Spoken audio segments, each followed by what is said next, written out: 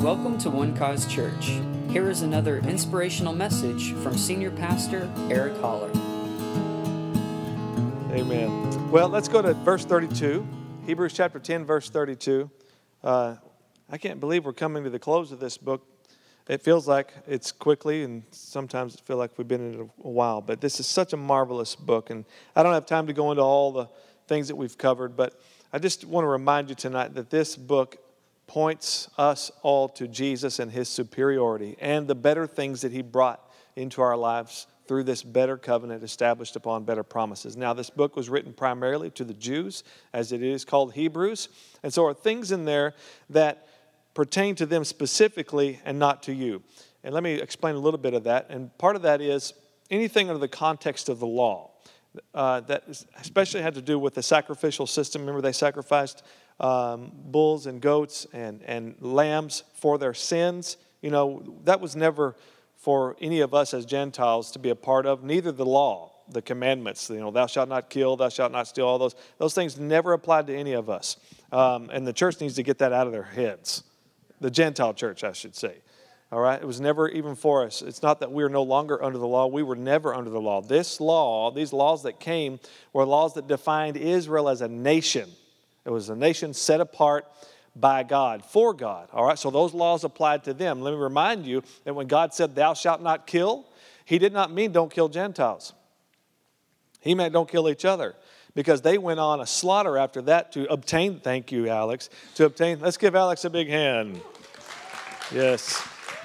To obtain the promised land, they had to overcome many obstacles, pagans, people like us back then, and there was no law about that, all right? So this law was pertaining to the people of Israel within the nation of Israel. All right, so we all came in later on by the grace and mercy of God, who we were strangers from this life, having no part in the commonwealth of Israel and the covenant and all the benefits of a relationship with God. But God, by His own mercy, He saved us and brought us near by His blood, as the Apostle Paul taught us. Amen.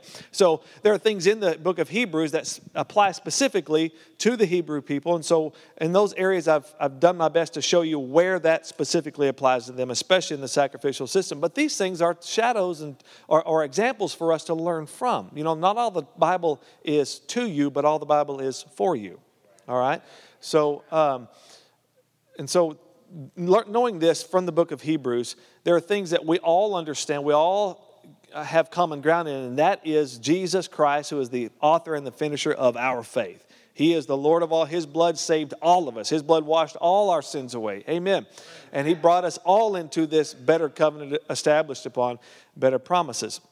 So, with that in mind, let's read verse 32 of Hebrews 10. Excuse me.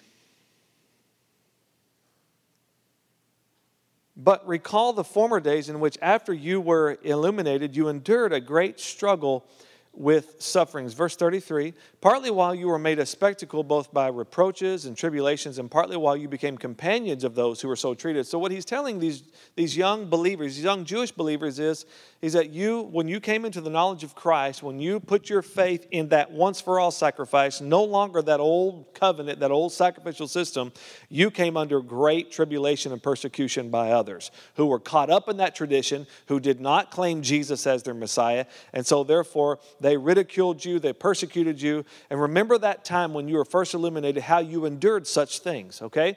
And then it says, and partly while you became companions of those who were so treated. So all those who had been already scrutinized, who had believed the gospel prior to that, they've now become associated with them and come under more scrutiny. You know, it doesn't matter what you believe. Somebody's going to put you in a category. It really doesn't matter. I can say, I believe the Bible, and somebody will tell me, well, you're either a Calvinist or you're an Arminianist. No, just a Bible believer. Right? I believe that we walk by faith and not by sight. I believe what Jesus said, that when He said, whatever things you desire when you pray, you believe that you receive. Oh, you sound like one of those word of faith people. Well, whatever you want to label, I don't know. And God, I know God wants you to prosper and be in health. Oh, that sounds like a health, and you're one of those prosperity and wealth preachers. Oh, okay, well, I don't know, but all I do is do my best to preach the Bible. You can put labels on it all you want, all right? So we're just good at that kind of stuff, right? And whatever believing the Bible, whoever that associates me with, I could care less. Whoever it distances me from, I could care less. I just want truth in my life. Can I get a good amen tonight? All right? But you know what's really cool is that it has brought me to you. And it's brought you to me. And I like this company that I keep. Amen. You are a big, big, big blessing to me. Partly why you became companion to those who were so treated. Verse 34, for you had compassion on me in my chains, and joyfully accepted the plundering of your goods, knowing that you have a better, say better, and an enduring possession for yourselves in heaven. In other words, you've decided that what is in heaven is more important than what is on earth. You understand that heaven is your permanent home, and this earth is temporary. So you're not getting wrapped up in having possessions nor losing possessions, but in what you have in eternity. Hallelujah. Thank the Lord that this isn't the final product and this isn't the final stop. But we do get one pass through this life, my family. And so we do everything that we can to live for and to store up for that day. Because whatever rewards you store up now, those are the rewards that you have forever and ever and ever. Right. Amen. Right. And those rewards come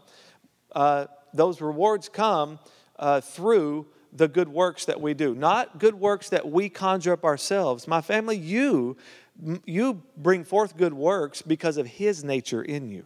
This isn't something that we strive at doing. Well, I know I need to do right. I know I need to be better. Right? That I need to do good. Listen, it's get out of that low-level thinking, all right?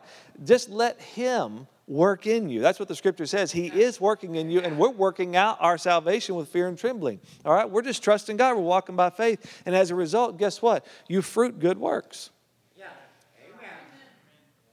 You don't ever see a tree going, what are you doing, tree? I'm trying to bear fruit. Oh, a tree just bears the fruit. Why? Because it's planted and it's watered and it just does what it's supposed to do. And you're planted in Him. The Scripture says His seed remains in you. Isn't that a good thing to know, that His seed remains in you? That's what 1 John chapter 3 teaches us. Can we go there for a moment? Time out. 1 John chapter 3 and verse... Go ahead and start with 8, because I like 8 a lot too. 1 John 3:8. Thank you, David. He knew this was going to happen. Look at this. He who sins is of the devil, for the devil has sinned from the beginning. For this purpose the Son of God was manifested, that He might destroy the works of the devil. Did He do it? Yeah, He sure did. Verse 9. Whoever has been born of God does not sin, for his seed remains in him, and he cannot sin because he has been born of God. How many of you are born of God in here? How many of you have sinned since you've been born of God? Okay, hang on. Whoever's been born of God does not sin. He cannot sin. How many of you can sin? So, well, what's going on here? See, if we don't understand what this is talking about, we can be some confused people. This kind of verse, if you don't know what this is really about, you'll start questioning. Well, maybe I'm not saved because I keep sinning. Maybe I'm not really born of God. Right? The devil will just put you in a tailspin. Whoever has been born of God, born of God, born of God, that which is born of the flesh is flesh, Jesus said, but that which is born of the Spirit is spirit. Your flesh wasn't born of God. Your flesh was born of your mama. The only part of you that's born of God is your spirit. Oh, okay, so let's say this. Whoever's been born of God does not sin. In other words, it's saying your spirit man does not sin. For his seed remains in. What seed is that? What is that seed? It's that righteous seed. It's that righteous seed that remains in you. And he cannot sin because he has been born of God. See, now that your nature changed, that's why when you do sin, if you should ever, which I have a hard time believing anybody in here would, but let me just say, if you should ever sin, you don't have to. Amen. You don't have to be duped into that, we're all sinners saved by grace, so I'm bound to trip and fall. Hey, think of yourself better than that. He put his nature in you. You can actually choose not to sin. Think about what Jesus told the woman caught in adultery. What did he say to her? Neither do I condemn you. Go and sin no more. Now, he didn't put that over her head. He said, never sin again. Oh, my God, what am I going to do? Jesus said there is no condemnation. And that pronouncement is what empowered her. There's no condemnation. Oh, wow, I'm free to not sin now. You see the difference? I don't have to. What he's saying is you don't have to sin if you don't, because there's no condemnation. So let's think higher of this nature. Let's think higher of that seed that is in you that remains than you do. Amen. Hallelujah. Yeah. Praise God. You have all the control in the world over that flesh that you want to have. Yes. Amen. Amen. Because that's not who you really are.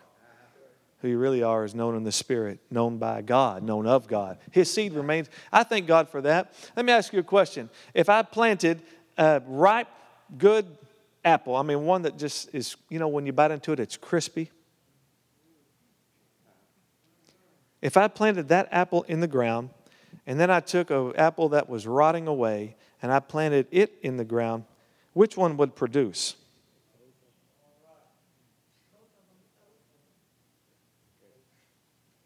Would they not both produce trees? Would one produce a rotten tree?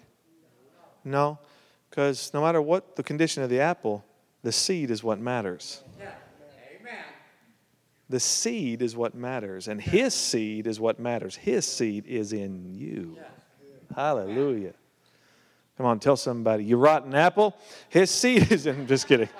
We're talking about the flesh part, all right? Not the spirit. The flesh is the rotten part. His seed is what makes us fruitful. Amen. His seed remains in you because he has been born of God. All right, did that help you tonight?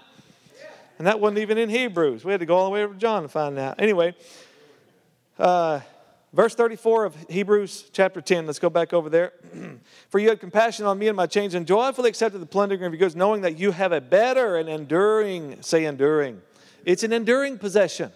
It's an enduring possession. Do you realize that now, we were all at one point slaves of sin. We were in a prison of sin, bound to it. But you know what God did for you? He took you out of one prison and put you in another one. Now he made you a prisoner of righteousness. A prisoner of righteousness. As he called it, a slave of righteousness. You can't help yourself. Now all you can do is do righteous things. You're bound to it. Imprisoned in righteousness. This is beautiful. All right? Now, let's look at verse 35. Therefore, do not cast away your confidence. Do you remember at the very beginning of this chapter, it talked about having boldness? Boldness to enter. That we come boldly, right? Boldly talks about this bold, audacious confidence before God, where religion would say, you don't approach God boldly. Who do you think you are? Well, I think I'm somebody that God thinks a lot of because he tells me to come boldly. I'm either going to come on my terms or I'm going to come on his terms. My terms, if I'm just thinking about what I know about Eric Holler, is going to be groveling. Oh, God, don't kill me. Right? No, but on his terms, it's come boldly. Come boldly. Because he wants you to be more concerned about your relationship with him than any performance that you could ever do. Come boldly before the throne of grace. So do not cast away your confidence or boldness. It's the very same Greek word for boldness. All right? That is that you have unreserved speech. You can say anything to your God. Which has great reward. Your boldness toward God has great reward. In other words, eventually you're going to get this. If you'll practice boldness with God, if you'll practice approaching him with boldness, and you know what? You're going to have to get past your feelings to do that. You have to get past your emotions and what your own human reasoning and just get in that realm of faith and come before God boldly. What does that mean to come before God boldly? That means you come to him and you talk to him like he is your father and you are his child. You come to him and you make your request known to him with thanksgiving. That is, you believe that you have the answer to your prayer before you finish the prayer. You act like it's already done. You believe that He is a good God and He wants to give you the desires of your heart. This is bold prayer. This isn't, oh God, we hope you can do something for us. We'll cross your finger. Lord, if you could just look down upon us, help us, Jesus. No, He says, come boldly before the throne. Act like you own the place, because He who did not spare Jesus, He won't spare anything. He'll give you everything. Amen. If He would give you Jesus, His greatest, most precious prize, what is He going to hold back? It's like He's just daring us to come and pray big, outlandish prayers. What if we just took Him at His word? What if we just got over this whole religious thinking and just believed God? We really believe that Jesus said, whatever things you desire when you pray, believe you receive them and you will have them. And you would shut up that religious voice that immediately follows. It says, He doesn't mean everything. If we just shut that out and just took Jesus at His word and let our faith come up to believe. Huh? Jesus said, whoever asks receives. Whoever seeks finds. To him who knocks, the door will be open. Well, see, that voice starts coming. Let's just take Him at His word. All right. You need, so we do not cast away your confidence, which has great reward. Look at this. For you have need, here's the fun part, of endurance. Endurance, you know what this word means, Jeremiah? Can you guess what this word means? Patience. For you have need of patience, so that after you have done the will of God, you may receive the promise. What does it mean to do the will of God? First, to believe Him. That's what His will is, that you believe Him. Amen? You've done the will of God, you may inherit the promise. So now we've figured something out. The Bible teaches us over and over this basic formula to life with God. Are you ready? Faith, patience, promise.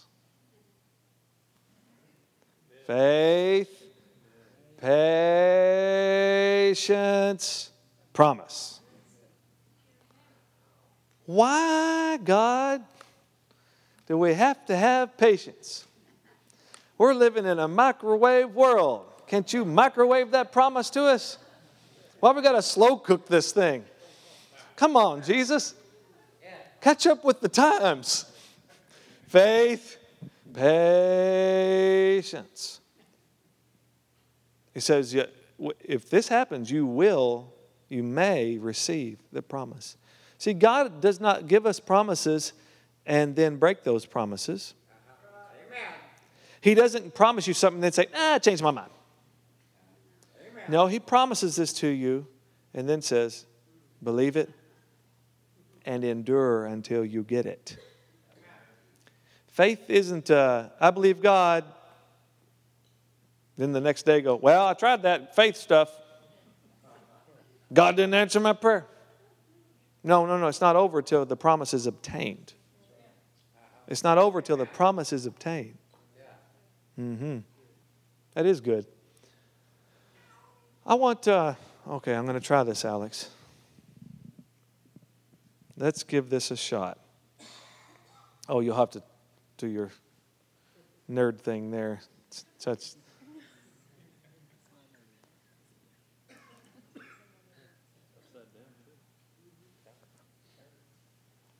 Let's try this. And this. Okay, isn't that nice? So, does that look like a P? Or a flag? You'll have to forgive her. She's from South Carolina. She doesn't know the difference between a P and a flag. How about that one? Same thing. Okay. So, let's say that in the little circle is where you are. This is your position in life. Okay? But that P up there is God's promise or your potential. Okay? How are we going to get from here to here? God created Adam and Eve, and He told them, God blessed them and said this. I love this blessing. Men especially love this blessing. Because the first thing He said to them was, be fruitful and multiply. Come on, guys. I need a good amen right here. That's the first blessing. That's the first command. God blessed them and said, be fruitful and multiply. In other words, have babies. Be fruitful and multiply. Fill the earth. Have a lot of babies, which takes a lot of to have babies. Amen. Be fruitful and multiply. Fill the earth. And subdue it. Now watch. Subdue the earth. And then He said, have dominion. And so man has dominion over all things. This was all given by God. Fish of the sea, bird of the air, everything that walks on the earth. And it says, over every creeping thing. Gave you dominion over the creeps. That's good to know. But the first thing was to be fruitful and multiply and to fill the earth. Here's an interesting thing. Can we go to Genesis 3 for a moment?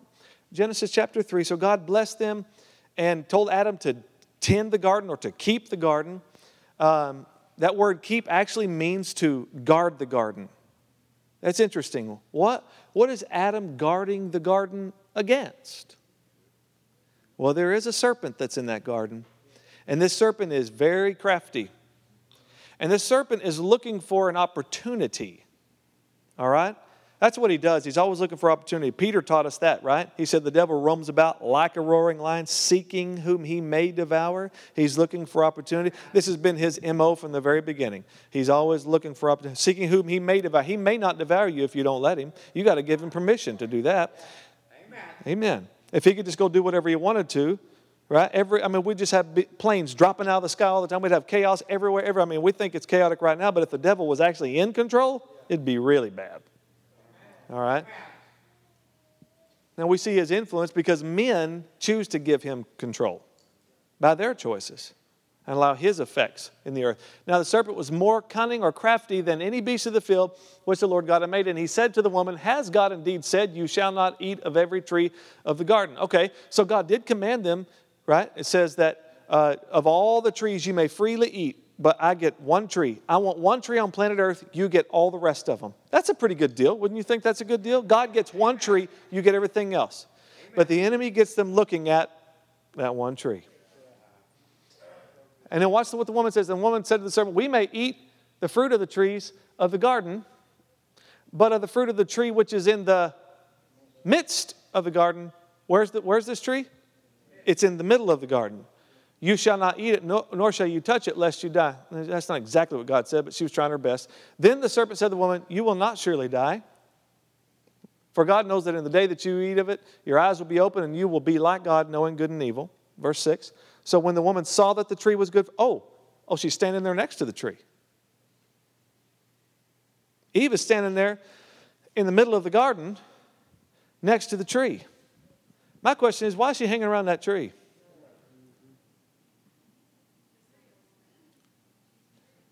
And not only her, but her husband's not far away either. What are they doing in the middle of the garden? The devil apparently saw an opportunity. Something was going awry. Something wasn't right. He saw an opportunity. They're hanging around the tree they should have no business being around. They should be around all the other trees. Matter of fact, they have a blessing and a command from God to fill the earth. Why are they in the middle of the garden if they're supposed to fill the earth? So he sees something. The enemy sees, opportunity. There they are, right next to that thing. The one thing they should not be close, that's where they are. So that he begins to lure them in.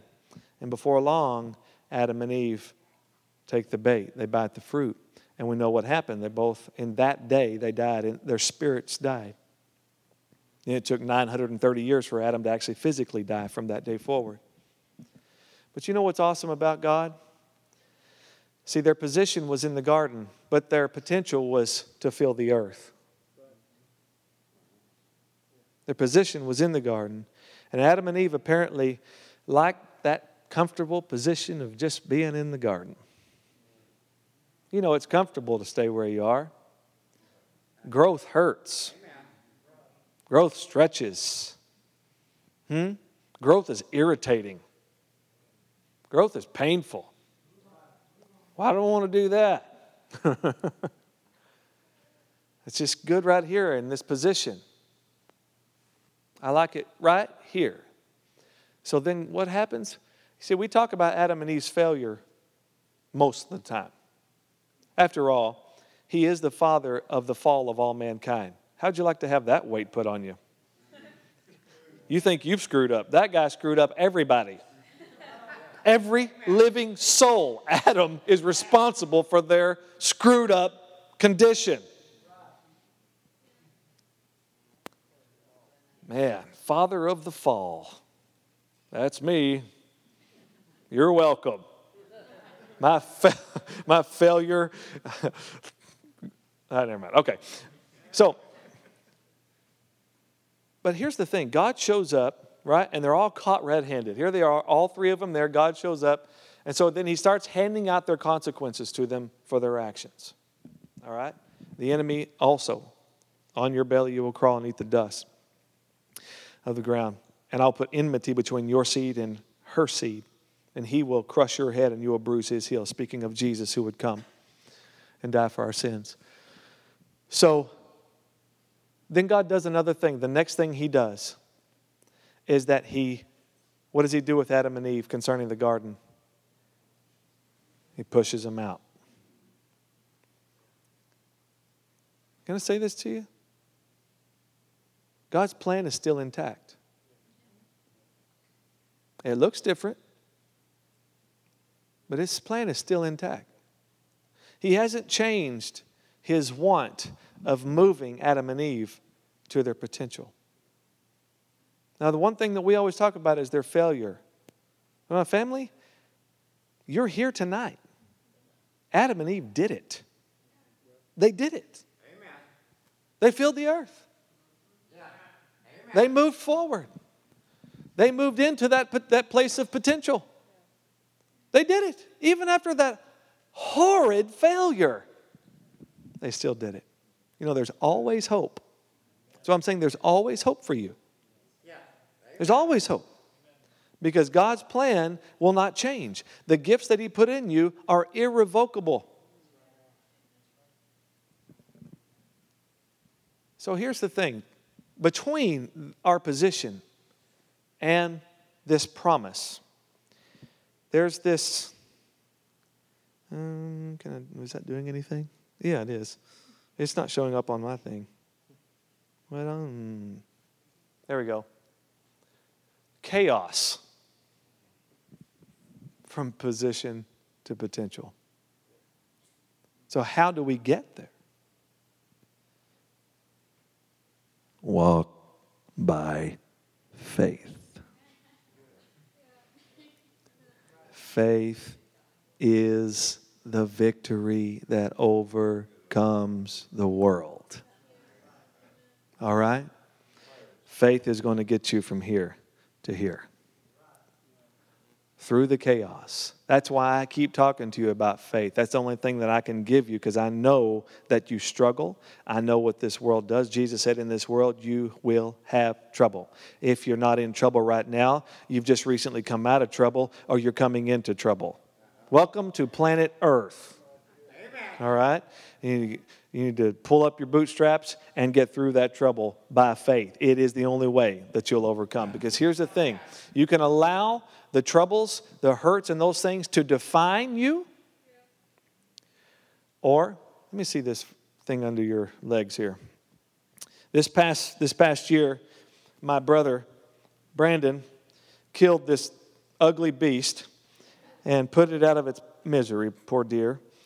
We were in Kerrville, Texas, deer hunting at remember Pastor Burt, who came to our prophetic conference that Wednesday night? His church property is where my brother shot this deer. They've got lots of land behind their church there, and so he invited us to come out and hunt. We like to hunt deer and eat deer, and hunt deer and eat deer, and hunt them and eat them.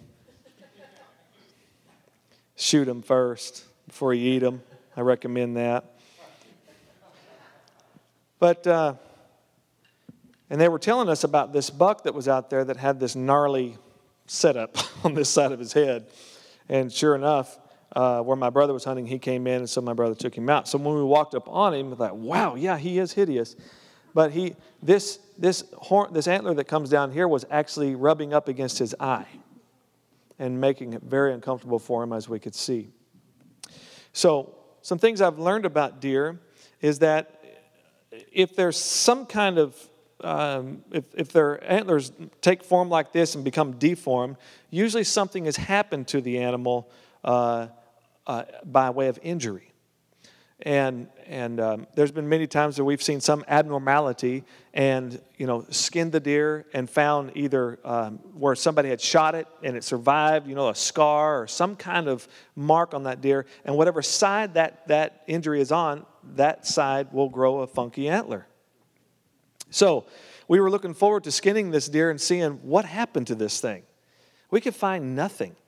When we looked all over that thing, found no injuries, no scarring, nothing. Thought, well, that is really strange. Until my brother took this deer to the taxidermist to have it mounted. This is called a European mount, in case you care at all. And right up in this groove up here, they found something as they were cleaning all of this animal up. There, up in there, was a little thorn from a mesquite tree.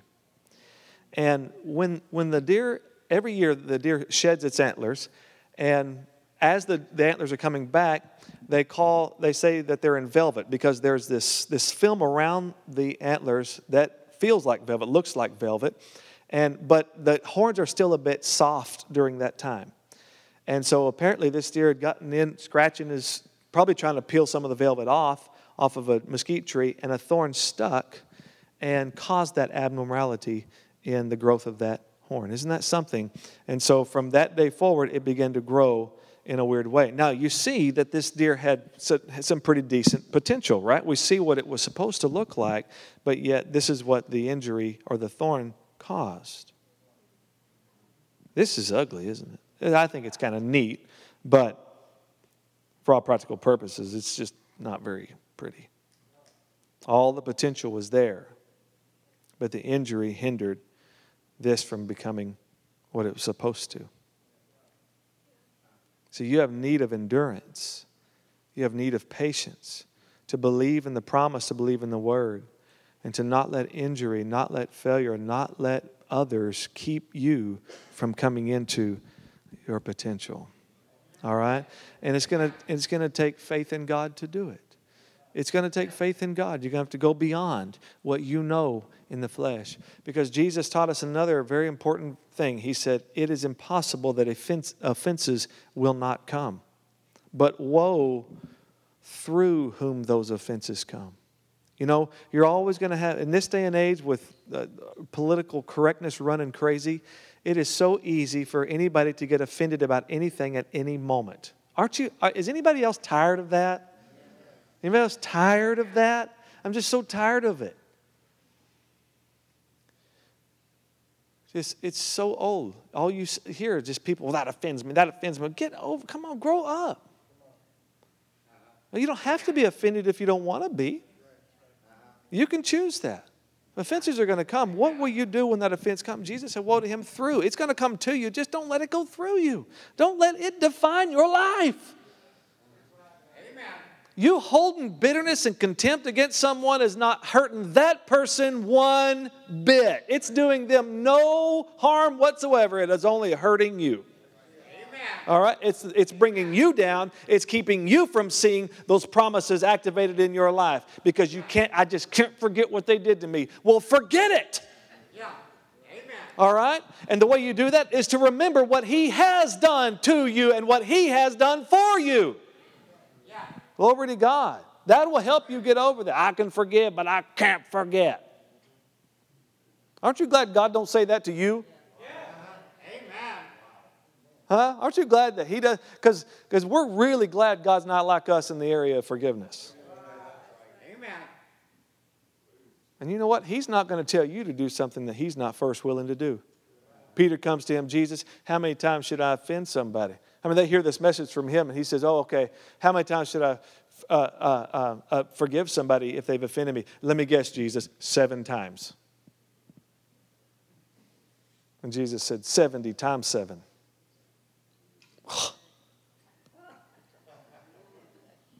In other words, there's no limit to how often you ought to forgive.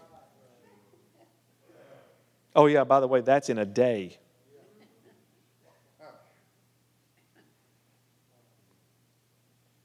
That's in a day. In other words, you don't have an option.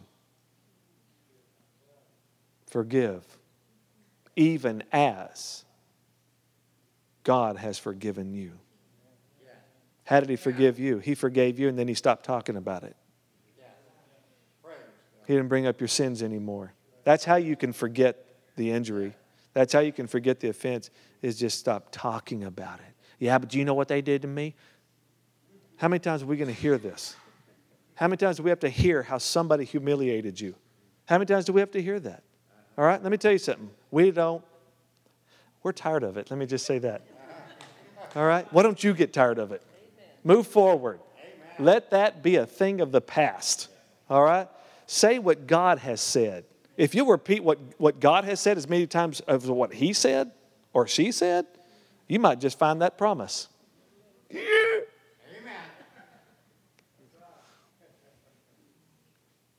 That's good preaching. That's better preaching than your amening. But I still love you. Let's finish this chapter, Hebrews 10. And verse 37, I believe. Is that right? After you have need of patience, so that after you have done the will of God, you may, for yet a little while, and He who is coming will come and will not tarry. Isn't that interesting? It says He will not tarry. You know how long ago this was written? 2,000 years ago. I would define that as tarrying. Yeah, anybody remember back in the day? How many of you went to a more Pentecostal kind of church back years ago? Okay, yeah. Do you remember this when the preacher would say, "Why don't we just tarry in the Lord for a little bit?" And you never knew how long that meant.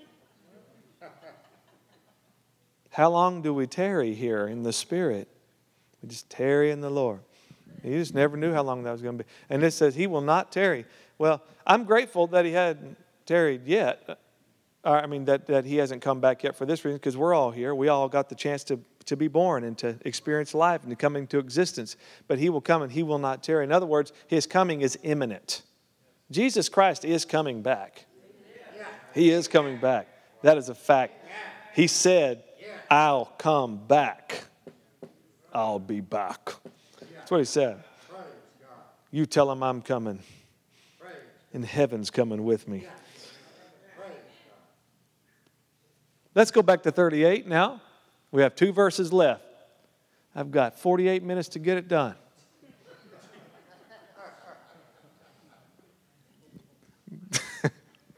Now the just shall live by what? But if anyone draws back, my soul has no pleasure in him. Yeah, we're going to find out later in the next chapter in verse 6 of Hebrews 11. Without faith, it's impossible to please Him. It's impossible. My soul has no pleasure in anyone that draws back. But we are not of those. Say, I am not of those who draw back to perdition, but of those who believe to the saving of the soul. Is that your spirit? No. Your spirit's already saved. Your soul is being saved right now. Right now, you're walking out this sanctification. Soul is being saved right now. But in one sense, it's already done, because the Scripture says He has sanctified those forever. He has perfected for those who are being sanctified. All right, so you are being sanctified. In one sense, you're already sanctified, because if God saved you in the Spirit, that means your soul is sure to be saved and your body is sure to be saved. He's not going to start one and forget the other two. All right, but all the other two things are in process, in time, seed, time, harvest, faith, patience, promise. Are we getting it tonight? All right, and patience is just a confident endurance that what God said will come to pass. All right? It's that confident endurance, that confident assurance, what God has said. Hey, whatever time has to go by, I'm sticking with Him. I'm sticking with His word. I'm going to continue to say what God has said until I obtain that promise that I'm confessing. Amen. Father, thank you for this time together. Thank you, Lord, for this great book. Thank you for this word that teaches us, that come to us tonight, Lord, to believe and to continue to believe until we see the fruit of our belief. Thank you, Lord, for these precious promises that you have given to us. Your scripture says that it is by these promises that we become partakers of the divine nature. It's how, Lord, we experience your life in our life. It's through your promises. Lord, help us, Lord, not to be hasty. Help us, Lord, not to give up and to give out. Help us not to grow weary, but Father God, to believe you said it, you will do it. I will believe it, and I will say it, and I will continue that way until I see it in Jesus' name. Thank you, Lord. You will not fail us. You will never leave us. You will never forsake us. What you say will absolutely come to pass. You are a promise-keeping God. And Lord, though men make promises and they fail on those promises, Lord, we don't look to men as our example, Lord. We look to you, who have never failed, whose word has never failed, not one day. We trust you. We trust you. I want you for a moment right now, whatever it is that you're believing for, that you're going to need God's help in, I want you to just tell Him right now. Just tell God what it is. Just say again right now, what is it that you're believing God for? What promise are you holding on to that you've not yet seen? I want you to just declare, I have that. I have what God has promised me in Jesus' name. Lord, thank you that your word is true. And I make that word personal to my life right now. I receive it. I will not draw back. I will not back down. I will not cower away in Jesus' name. I will come to you on your terms. I boldly confess your word is alive in my life. I boldly confess today that I will live in the realities of your promise. Hallelujah. I'm not settled and I'm not satisfied with what this world gives me. I'm not settled and satisfied with where I am right now. There's so much more. I don't want to just live a life in a position. I want to live in the potential that God has for me. I want to live in your promise. And Lord, I thank you for that. Thank you, Lord. Thank you, Lord, for filling your people tonight with joy unspeakable and full of glory, with endurance, Lord, infusing your strength in them. Even right now, those that are weary, you said, come to me, all you who are weary, who are laid down with burdens. I will give you rest. Yeah. My yoke is easy and my burden is light. Don't cast away your confidence. Cast away your burdens. Hallelujah. Receive His word tonight. Let it build you up. The scripture says that the word of His grace will build you up and give you an inheritance. Hallelujah. Thank you, Lord, for that. And we receive it. Thank you right now for being a very present help in time of need. In the mighty name of Jesus. Amen and amen. Thank you for listening, and we hope you enjoyed the message. For more information about One Cause Church, please visit us online at onecausechurch.com.